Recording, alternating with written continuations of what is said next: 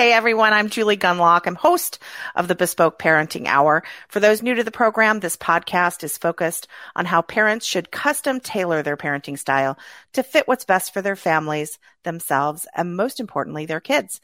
I'm excited to have Vanessa Elias, founder of Thrive with a Guide. She's a mental health activist, certified parenting coach, speaker, and writer, specializing in whole family synergy and well-being. I love that. Elias has the coolest job. She works with parents to find ways to improve the life of their children, their lives, and the lives of their families as a whole. That sounds pretty perfect for this podcast. She helps parents shift their lens, translate their children's behaviors, and take actionable steps to change life in their homes. Vanessa and her husband have 3 daughters currently in college, high school, and middle school. That's a nice stretch. She was born in Germany. This is really interesting. She was born in Germany, grew up in the U.S., and raised her children in Utah, London, and Zurich. This is very exciting. Before moving to Connecticut in 2013, having experienced very different parenting environments, Vanessa is acutely aware of how a region's parenting culture affects children's emotional well-being. Vanessa, I am so excited to talk to you. Thanks for coming on and welcome. Thank you so much. I really appreciate you having me here. And I love that you think I have a cool job because I think so. I feel really fortunate to do what I do. So thank you. I always ask my guests, if you were to describe your parenting style, just give me a quick answer on there's so many styles, right? There's free range, there's hovering, there's helicopter. How do you define your parenting style? I would say adaptive. That would be the easiest way to describe it. Our kids all have different needs, different situations have different needs. And also through my experience of living in different cultures, your culture has different impacts on you. So it's just flexible and adaptable. I really love that. I love that. That's actually, like I said, when I was introducing you, that is a perfect fit for this podcast and what I really urge parents to do. And I feel very uncomfortable with our culture that tells us there is a right way to parent and a wrong way to parent. So I love this word adaptive. I don't think I feel that I too am an adaptive parent, and I've never been able to find the word. So I appreciate that because I will steal that. I will now call myself an adaptive parent. I want to talk about what you do. You help parents transform their lives. Really do that. Look at each child, look at the needs of each child, their own needs, their family's needs. Tell us exactly what that involves. Oh, it's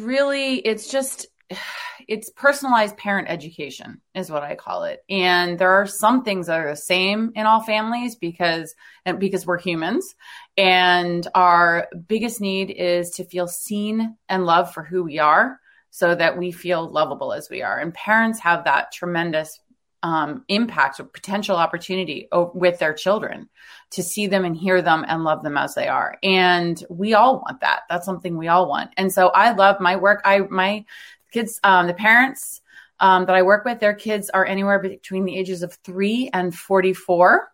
Oh, wow. Yeah. So I've worked with some parents who are also grandparents.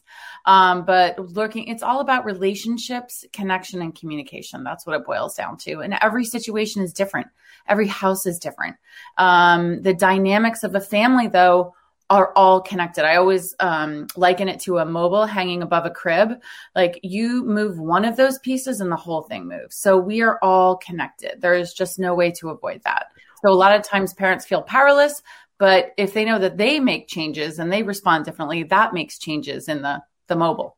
So what type of parent do you find seeks out your help the most? Is there a type, maybe, do you find that parents seek out your help because they have trouble letting go? For instance, they have trouble adapting to their children getting older. What is maybe there isn't, but what is that thing?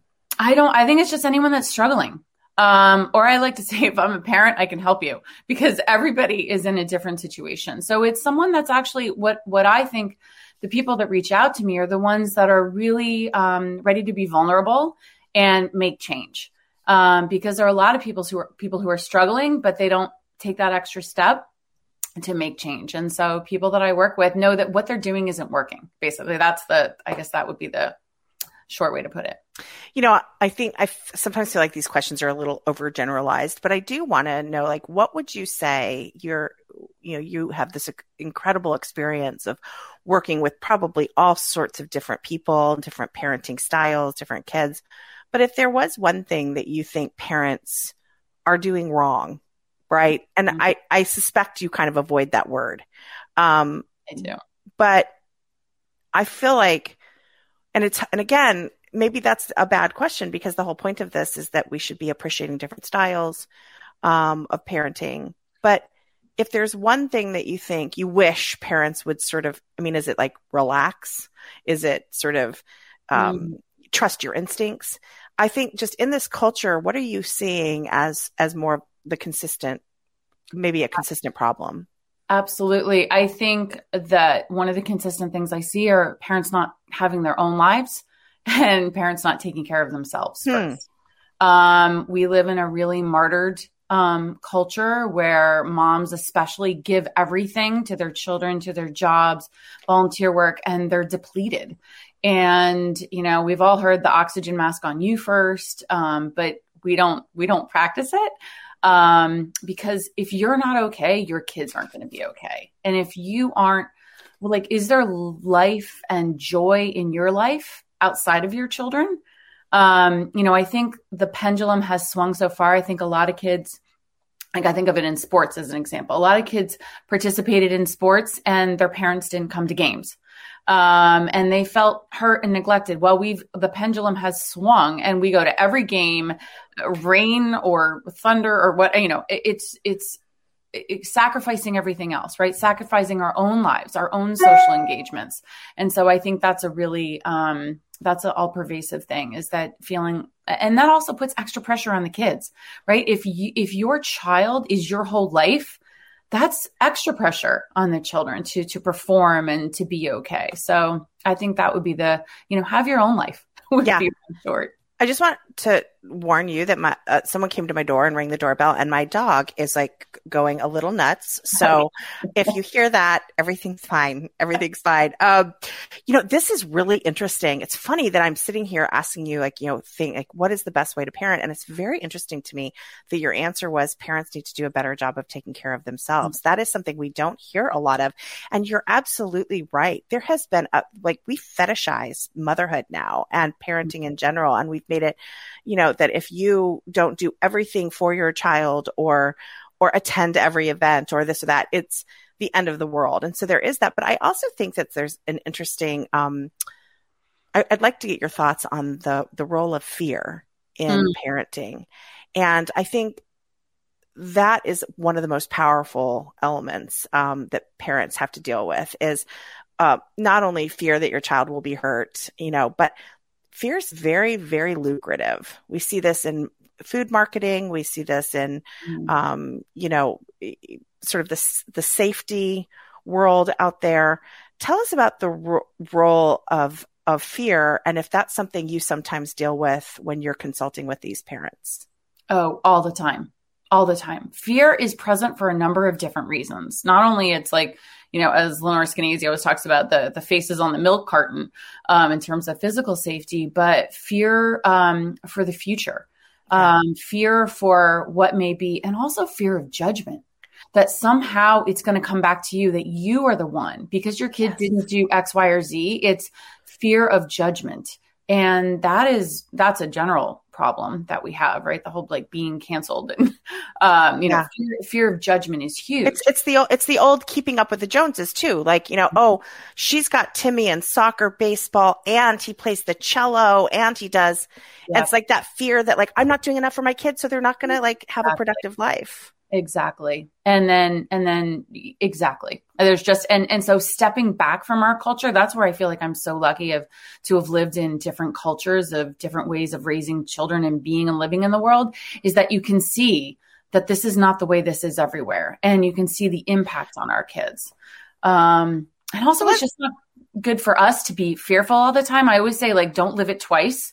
I just had a session yesterday where I was saying that too. They were worried about like their 20-something-year-old, like never be able to have a job and won't succeed in life. And it's like, whoa. Let's just stay in the moment here. That may never even come true. Never mind the fact that you're living it twice. So let's talk. You mentioned, this culture isn't the same in other countries and that your experience. Let's talk a little bit about your background. You personally were raised, is that right? Did I read that off? I think you're born raised in the U.S. Yes. Born in Germany. Right. Moved to the U.S. when I was 2. My mom's German. My dad's American. Okay. Well, it's funny. I have the president of IWF actually lives in Germany on and off. And she has this, it's interesting. In Germany, there's much more of an embrace of the free range movement, right? And then she comes back to the U.S. and suddenly her kids don't have that freedom. And I hear a lot from her about that, which is really fascinating. But tell us your experience and how that's sort of how living abroad and living in more free range friendly areas have shaped your philosophy of parenting. Absolutely. I think I've lived in London 3 times and 2 of them with the kids. And I think it's very similar to the US in a lot of its ways. But the difference that I saw was regarding mothering and being a mother. And they looked at me in horror that I was going to manage 3 kids all on my own without anyone helping to do anything, help like take a kid to an activity, right? This whole idea of running myself ragged, which I think so many moms do, like we run ourselves to the ground, like, doing everything and going out and having coffees and getting together with friends was like a whole new world to me, that was the norm. Yeah. So that was really good for me as a mom. And then Switzerland was, a whole different reality. I remember when I first moved there being in shock when I saw a kid with a broken arm, because my first thought was, oh, I didn't know they had those anymore. Right. You just don't see it. And then there'd be like a broken leg and a kid with a concussion falling out of a tree. And like, it was just like part of life. It's just there was no crisis. It was just, it's so funny. And I don't mean to interrupt you, but it's funny. One of my favorite stories was, the president of IWF, Carrie, she was living over in Germany, and they have these beer gardens that have playgrounds. Yep. And can you imagine in the US? So they have these like insane tall structures, right? And her son fell off, and I think he broke his arm, if I'm remembering right. And it was so fascinating because she said they brought him over, or, when they went to pick him up, like his arm had been wrapped, and they're like, yeah, sorry, he might've broken his arm. And like the expectation was like her going, okay, thanks. And then like walking away.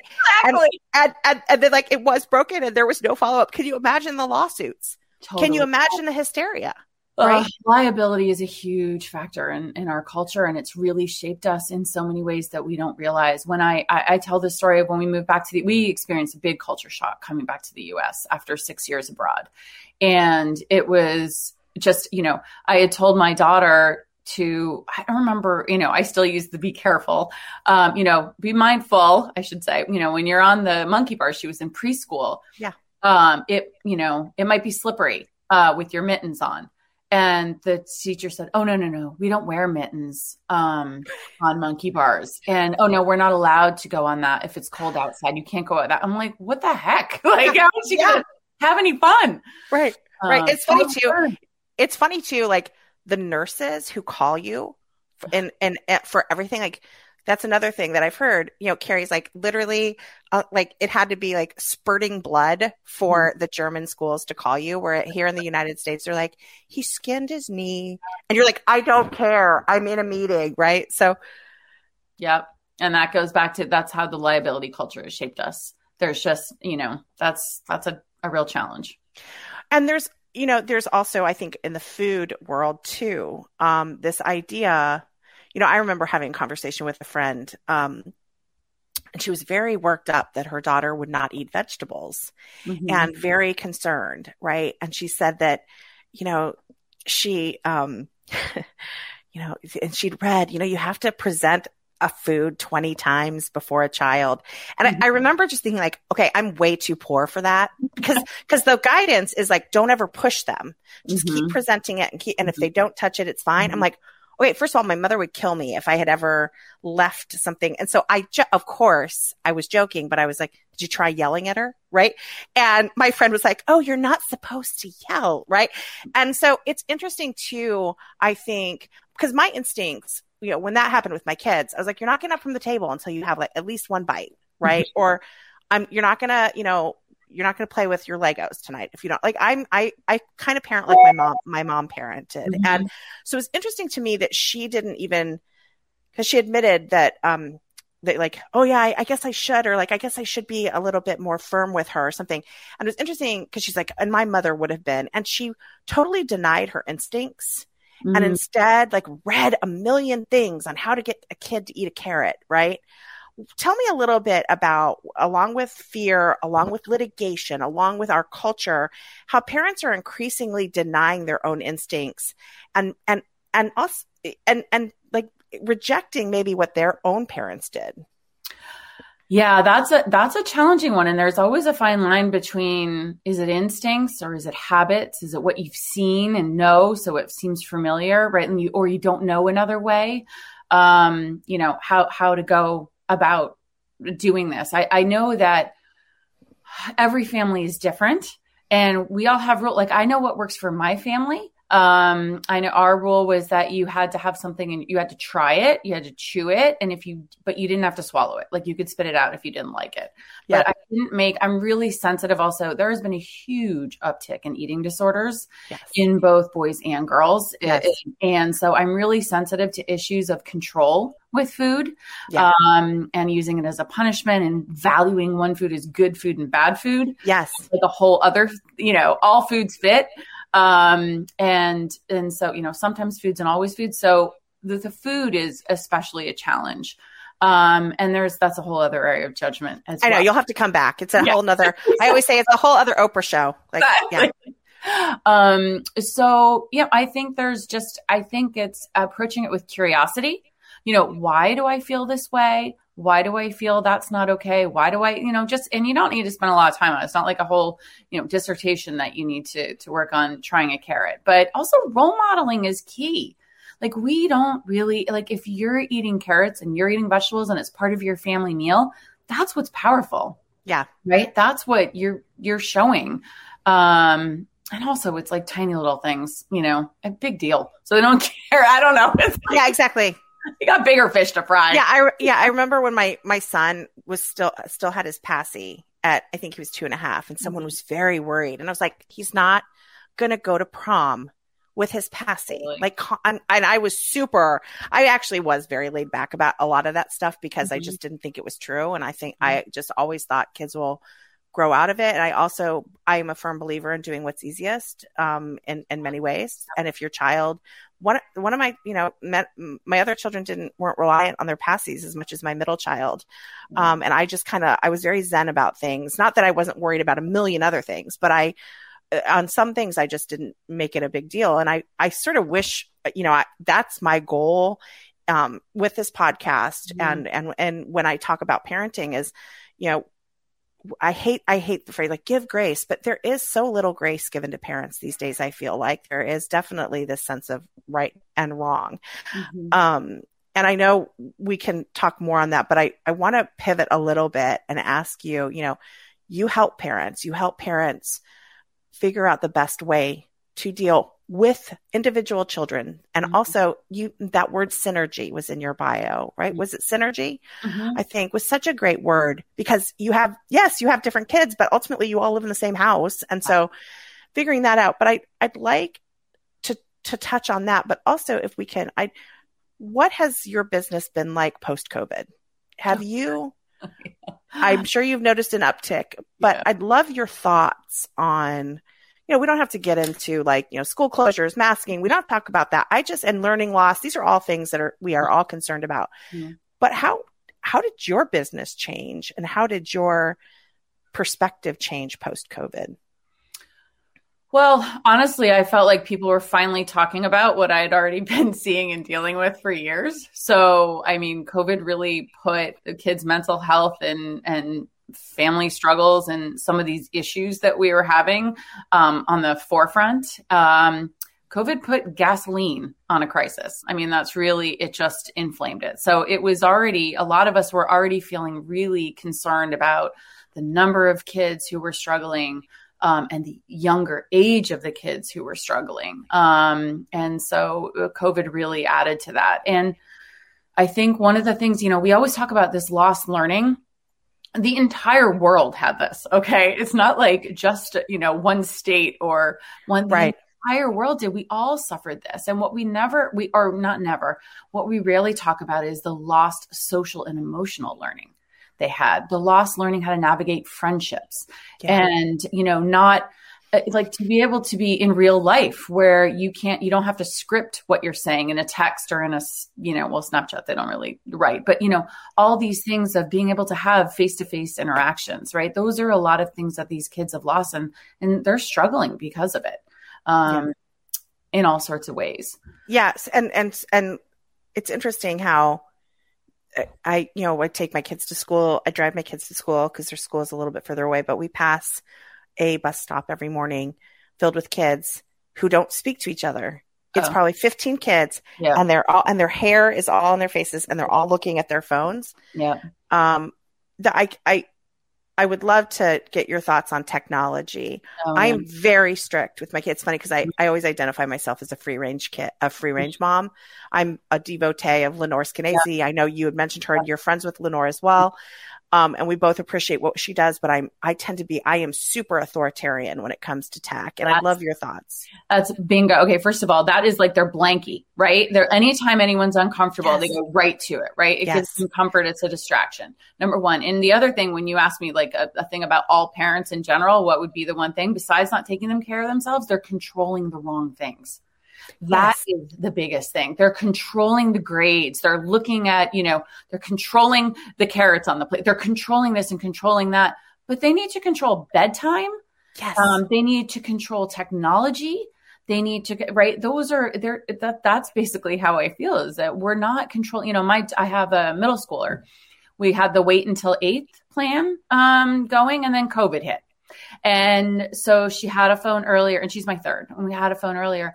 So I allow her now to have, she's 13, almost 14. She has Snapchat, she has TikTok, but she has a 20-minute limit daily on each of those things. Nice. So I put those, she's still connected, right? She still knows what's going on, but it's not sucking the life out of her, right? It's not even just what happens on there. It's what she's not doing if she's on there, right? We're so focused on, definitely I have a whole thought on what they're doing on there and what happens on there, but it's also the rest of their life that, the rest of the day they're missing out. Anyway, and that happens for older kids too. My daughter, I have to say my senior in high school, they did something in statistics class. They looked at their sleep and their screen time. One kid had 13 hours of screen time and 3 hours of sleep. So right there, those are the two things, as well as the opportunities for free play. That's a big one. That's how to work upstream, right? Let these kids have free play. I'd like you to close on a little bit of talk about free play. Why is it important?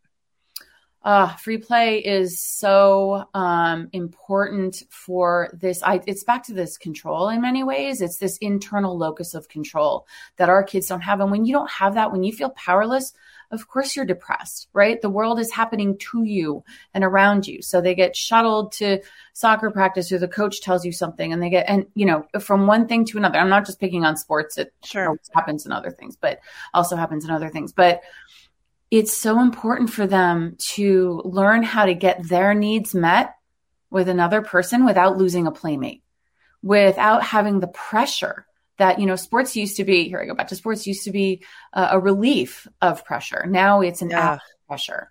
So having free play, and that also helps us work upstream, to sort of paraphrase Desmond Tutu, is, we keep trying to save these kids from the river, pulling them out. What's happening upstream? So play is something that's missing. So the more play we can put in, make opportunities for that, make it a priority, the better off our kids are going to be from falling in stream. And not falling in stream, I should say.